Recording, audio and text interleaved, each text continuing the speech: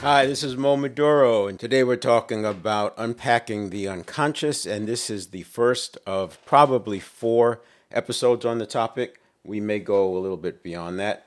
So the format is going to be similar to what I did with the points about the unconscious, and you agreed, disagreed, or were unsure. This is going to be different. This one I am taking well accepted success principles, things like visualization, clarify your goals, for example, explaining how those come about, mostly through an unconscious lens. Sometimes it's neuroplasticity, and then there's something else I'll be introducing. But what my objective is at the end of this conversation is to have whatever your woo-woo gap was at the beginning of this series, to have it narrower. Now, I have nothing against the spiritual realm. That's not the point. The point is, when you're not sure, it creates confusion and stress. So let's be sure where the spiritual line starts for you, and the rest of it is in your control. Because the last thing we want to do is be abdicating our control. In the book 7 Habits of Highly Effective People by Stephen Covey, the first chapter was be proactive. And he had a exercise in that first chapter, if I recall it correctly. It's been a few decades now, but you were supposed to go for 30 days being 100% proactive. And he used it from a language standpoint. In other words, you could not abdicate your responsibility. Later in the book, he talked about the circle of influence and the circle of concern. The circle of influence is what you can work on, what you can do. The circle of concern is all around us. It's everything else. And the point is that if you focus on what you can do, then you're going to expand the circle of influence, and you'll have more influence around the stuff that in the past was in your circle of concern. And it's a real powerful exercise. And I remember having to go through and start that 30 days. It must have been 4 or 5 times I would have to start the 30 days over again to finally be proactive for the entire month. If you have the book, or if you read the book, I recommend going through that. Even just get it on Scribd or the library, find it online. But you do that exercise, be proactive for the first 30 days, especially in the context of what we're talking about here, taking control of the subconscious and putting the conscious mind back in charge. It makes total sense. So we're going to go through. What I'll do is I'll give you an example. We're starting out with clarify your goals. Well, that's pretty straightforward. There's very little about goals that is thought to be woo-woo, but it can be certainly presented that way, because when you set the goal, you get serendipity. But remember, we have 11 million bits of processing speed per second for the unconscious and only 50 bits per second for the conscious mind. So there's a lot that's being filtered out. A lot of what this manifestation is, it's really that item coming into your conscious awareness. It was already there, but because of the steps you're going through and because of the way the reticular activating system works, it becomes in your consciousness. So clarify your goals. Define your goals clearly and specifically. The more detailed your intentions, the easier it is to focus your energy on them. Powerful present moment, shift towards conscious attention.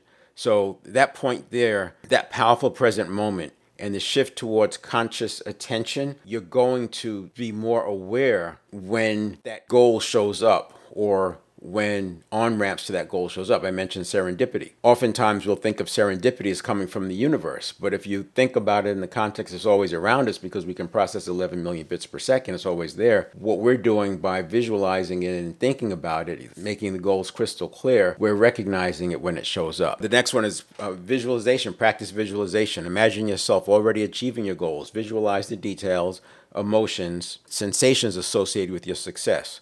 Where your attention goes, your energy flows. And intense focus is an asset. Visualization makes the unfamiliar familiar, reducing unconscious adverse reactions. What I mean by that is, by visualizing this goal that you want to achieve, you're becoming more aware, and you're making your unconscious aware that that goal is what it looks like, because it's going to be unfamiliar. By definition, when you achieve a goal, you are no longer the same as you were before you set the goal. Your environment has changed. Maybe you've changed. Something is different. And the unconscious doesn't like the unfamiliar. So the visualization actually helps that along. There's other parts of it too, because we know that in basketball examples, they have people practice free throws only in their mind, and they did almost as well, in some cases as well as the people who practiced in real life. Same thing with piano, playing the piano. There are studies where people practiced in their mind. Later, they were able to measure and see that the brain regions were actually lighting up when they were under intense visualization, the same way that they would light up when they were playing in real life. And there was another study I saw where they actually saw the muscularity change in their hands after practicing. There's a lot to be said with visualization. I'm not talking about that part of it here. I'm talking strictly about the part where you visualize and it helps the goal come to pass.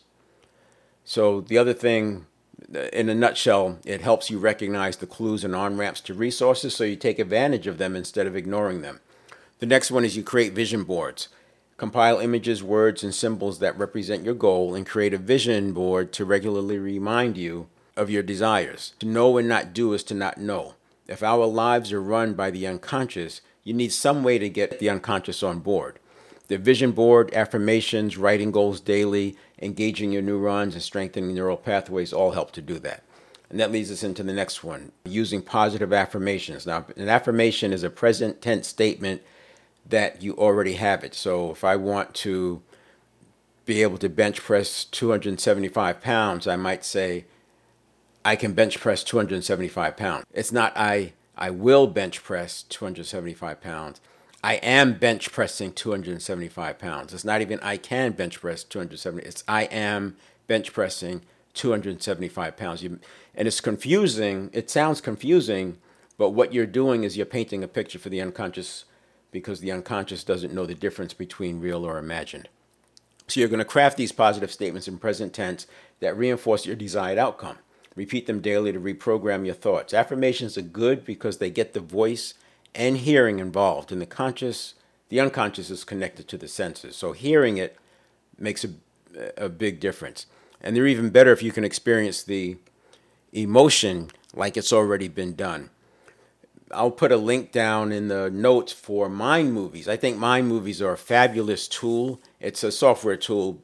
You literally build a mind movie combining your affirmations, music of your choice, and pictures. So now you have a video that's done in such a way with sound and the way the images come in and the words come in, but it's your affirmations. You choose the affirmations, you choose the music, you choose the pictures, and it creates a movie. And you can make this movie long or short. You can watch it in the morning, watch it at night, and it's sort of like an affirmations.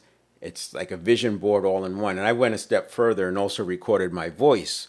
So I have the audio version and a non-audio version. And I did some other things with it too. But Mind Movies, just like it is out the box, is excellent. And you could do that too. I mean, you could have a song and then record your voice, do a voiceover on the song with your affirmations, and then just load that song into the software.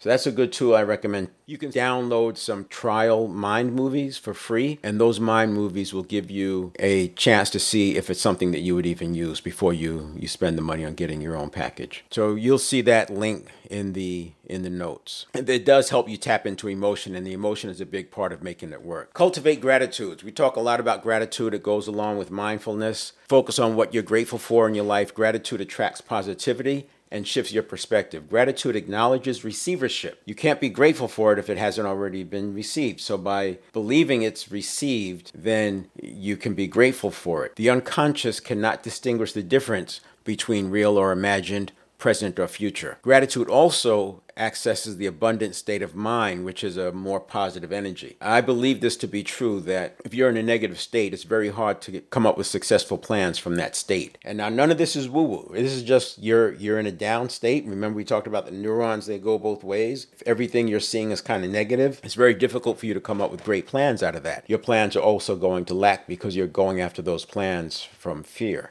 And I have a story about that, which I'll probably tell you at some point, because, they say the thing I feared has come upon us. You face your fear and the death of fear is certain, but if you continue to dwell on the fear, you sort of bring it to you. That's what we talk about. Worrying is like negative goal setting. But gratitude can help build a habitual response to negative news, which can greatly reduce bouts with anxiety. I mentioned that earlier, that it takes about 6 weeks to train yourself to be able to have bad news trigger gratitude and positivity instead of it triggering negativity. It takes about six weeks, but it's definitely worth it. The next one is maintaining a positive mindset. So you monitor your thoughts and replace negative ones with positive affirmations or constructive alternatives. Neural pathways, as I've said so many times, operate both ways. So a positive mindset taps into your can-do attitude, while a negative attitude does the opposite and reminds you of all the times you failed.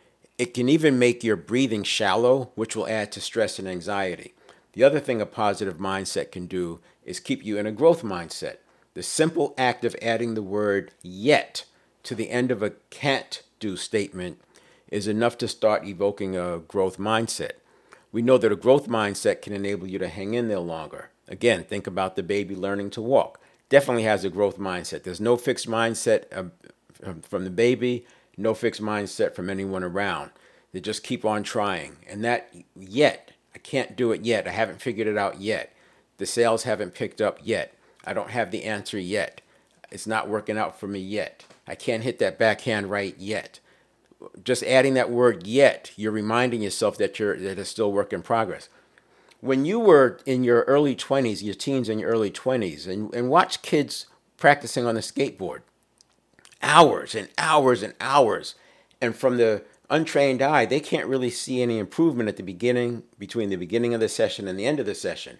But the kids know what they're doing. I do the same thing with my one wheel. I drill just that part. When I wanted to start riding the one wheel switch, I went to a park and I found a place with some ups and downs, and I just did figure eights over and over and over. The other way, figure eights. Then I went fat. Worked on speed. I worked on stopping. Just in this one little small area, over and over and over. Then I would go out and ride, but I would come back and do those drills. That's an example of deep practice. So we know from our teens and our 20s, we were never expecting to just pick it up and run with it. But I mentioned before, in the teens up to 26 or 7, when the prefrontal cortex is fully formed, our trajectory in life is pretty much constantly upward. We always got better. All you had to do was show up and you were going to be better. So for that kid practicing skateboard moves, they're 16 years old, they know that eventually their years are going to catch up and they'll be able to do the move. Even if they don't get any better, they're going to get better because of that.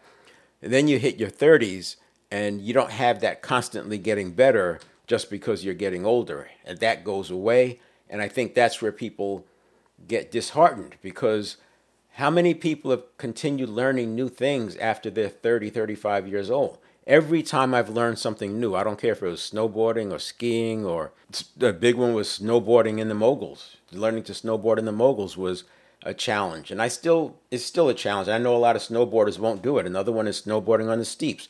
A lot of snowboarders won't do it, but I came from skiing where we do those things as a natural course.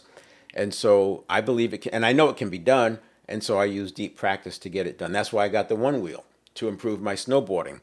So my point is, we don't just expect to pick things up. If we picked up a bow and arrow, started taking archery, you're not going to be able to hit that bullseye 5, 6, 8 times in a row. And there are people who can do that. It takes time. It takes a lot of practice, as will everything, and including these success principles. So kind of went on a rant there.